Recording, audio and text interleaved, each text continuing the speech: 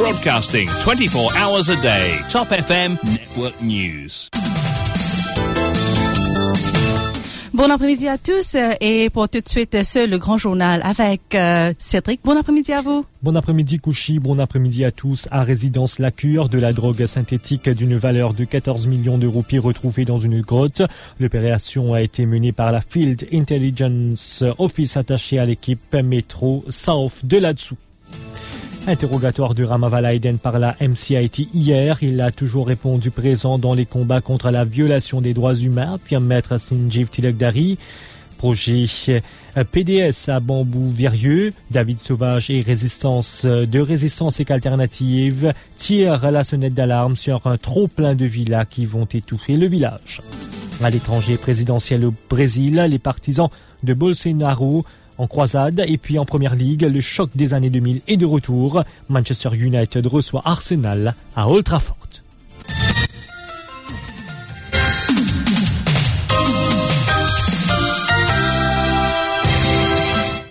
2,8 kilos de drogue de synthèse repartis dans 3 sachets ont été retrouvés dans une grotte hier soir à Résidence La Cure. La drogue était dissimulée sous un amas de métaux et de débris. Les sachets portaient les inscriptions 2, 8 et 9 respectivement, d'une valeur de 14 millions de roupies, qui a été retrouvée dans une grotte. L'opération a été menée par la Field Intelligence Office attachée à l'équipe Metro South de là-dessous. Maître Sanjeev Tilakdari faisait partie du panel d'avocats ayant accompagné Maître Ramaval Aiden dans les locaux de la MCIT hier. Maître Sanjeev Tilakdari affirme qu'il faut cesser de persécuter les combattants des droits de l'homme et les démocrates. Et il explique que Ramaval Aiden a toujours défendu les droits humains depuis 3 décennies. Maître Sanjeev Tilakdari au micro de Stéphane Douce.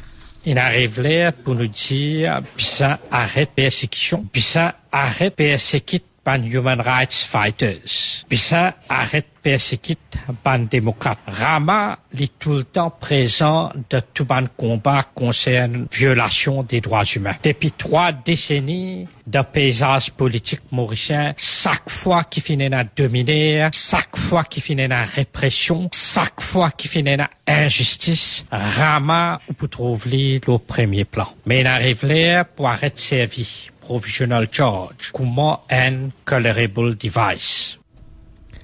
Le projet de construction de villas de luxe sous le Property Development Scheme apportera, selon David Sauvage, plus d'encombrement au village de Bambou-Virieux.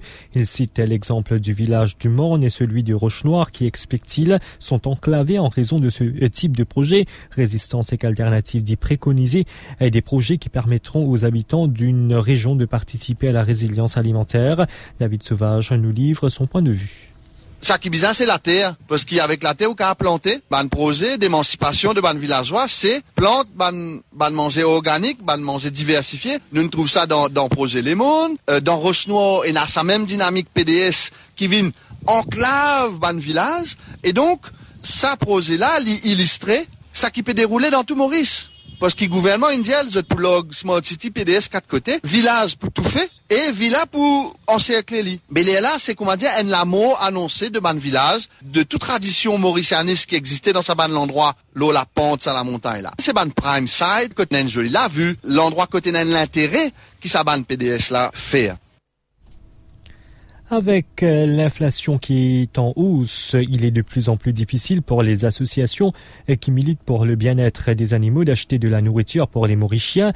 Ainsi, l'association Pink Pony Charity Trust va mettre 2 caddies à la disposition du public à la sortie de l'hypermarché d'Intermart à Bagatelle ce dimanche. Donc, vous pouvez vous y rendre jusqu'à 17h. Usha Audit, la présidente de Pink Pony Charity Trust, lance un appel à la générosité du public pour des dons de produits alimentaires pour chiens et chats qui seront utilisés par l'association pour nourrir les animaux dans le besoin. Usha Audit est au micro de Douchina à Pigadou.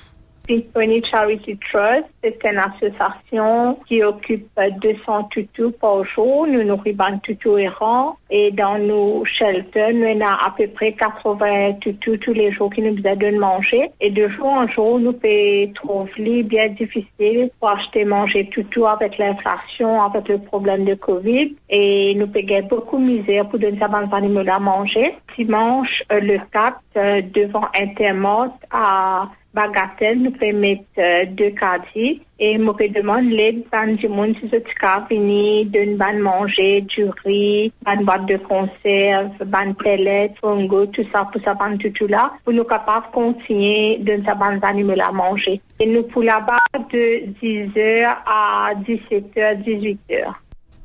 Polémique autour de la destitution de l'ancienne directrice Brigitte Michel de l'ONG Elle. Sa mission, lutter contre les injustices et les inégalités auxquelles font face les personnes séropositives. L'ONG Elle, soit Aide, Impôts, Liberté, Espoir et Solidarité, opère depuis plus d'une dizaine d'années avec Brigitte Michel comme directrice. Mais il y a quelque temps, le board demande à la directrice de se retirer en attendant qu'elle soit traduite devant un comité disciplinaire. Or, selon les dires de son négociateur syndical, Ivor Tanyan, ces actions auraient été déclenchées après que Brigitte Michel ait évoqué certaines irrégularités. Il a animé une conférence de presse la semaine dernière. Ivor Tanyan est au micro de Dorothy Bonnefemme. Cette procédure disciplinaire a été déclenchée après que Mme Michel ait alerté et signalé à la secrétaire administrative et le programme officer de l'association Elle que les travaux réalisés au bureau de Elle, en fait, n'ont pas respecté les procédures en ce qui s'agit des appels d'offres. Nous avons aussi révélé que c'est le conflit d'intérêts en projet mené conjointement par CUT et Elle qui s'appelle Vive Healthcare. L'actuel président de l'ONG Elle donne un autre son de cloche. Christophe Moura affirme que Brigitte Michel est toujours membre de l'ONG car aucune décision n'a encore été prise à son encontre. Il affirme qu'une enquête est en cours sur toute l'affaire. Illégal, je ne sais pas à quoi elle fait référence. Ce que je peux vous dire, nous, au niveau de l'association et au niveau du board, nous donnons 3 reprises, nous donnons l'occasion pour une exprimer devant un comité disciplinaire, pour une cause avec nous, pour une expliquer ce qu'on fait, pour défendre. Mais à 3 reprises, il n'est pas fini. Et de toujours au plein, parce que, au moment où l'affaire n'est pas encore finie, nous pas encore licencié, il y a encore toujours un employé de l'association. En 2020, Maurice a exporté 7234 macaques vers les États-Unis. Les chiffres sont alarmants. En 2018, le pays avait exporté 2649 macaques, chiffre qui a augmenté par 3 en 2 ans. Selon le site Ecologist, c'est l'Amérique qui est le plus gros importateur de singes dans le monde. Ainsi, de 2008 à 2019, elle a importé 450 000 macaques à longue queue de l'Asie et de Maurice. L'objectif est d'effectuer des recherches et des tests sur ces animaux. Un embargo sur l'importation de singes de la Chine à cause de la Covid-19 et que les États-Unis se sont tournés davantage vers d'autres pays, dont Maurice et le Cambodge. Pour rappel, l'International Union for Conservation of Nature a changé le statut des macaques à longue queue de vulnérables à en danger. Un accord est sur le point d'être conclu. Le Kenya veut exporter des poussins vers Maurice. Outre le marché mauricien, les autorités kenyanes visent aussi la Malaisie. Selon les médias kenyans, des pourparlers sont arrivés à un stade avancé. Il s'agit de poussins d'un jour. Obadia Jagi, directeur des services vétérinaires du Kenya, explique que le pays veut augmenter ses exportations d'animaux vivants. Rappelons que les exportations annuelles du poulet kenyan sont évaluées à 27,3 millions de shillings. Il est le 94e exportateur mondial. Des représentants plutôt de Maurice et de la Malaisie ont déjà visité les installations d'élevage du pays en vue de commencer l'importation des poussins.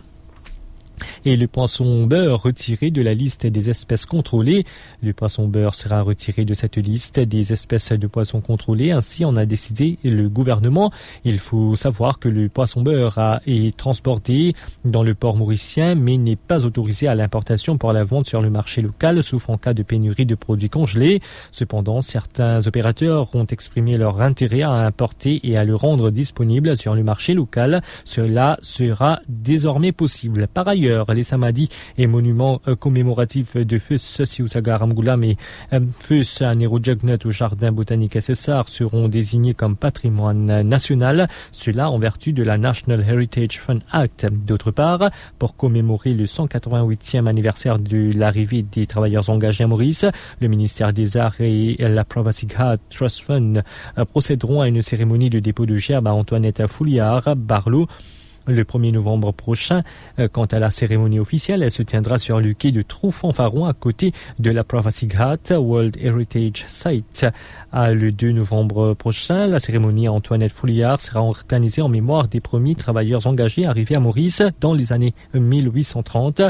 Ils étaient employés par l'ex-Antoinette Sugar Estate.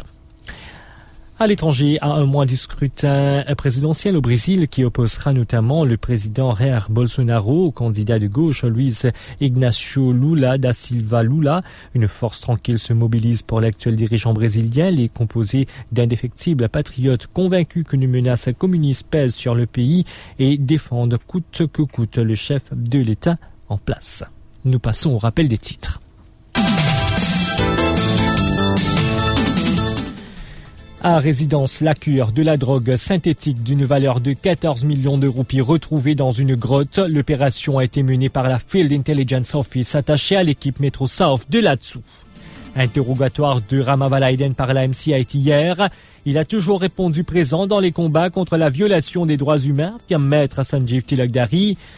Projet PDS à Bambou-Verrieux, David Sauvage de Résistance et qu'Alternative tire la sonnette d'alarme sur un trop-plein de villas qui vont étouffer le village. À l'étranger présidentiel au Brésil, les partisans de Bolsonaro en croisade et puis en première ligue, le choc des années 2000 de retour. Manchester United reçoit Arsenal à Old Trafford. C'est la fin de cette édition. Merci de l'avoir suivi.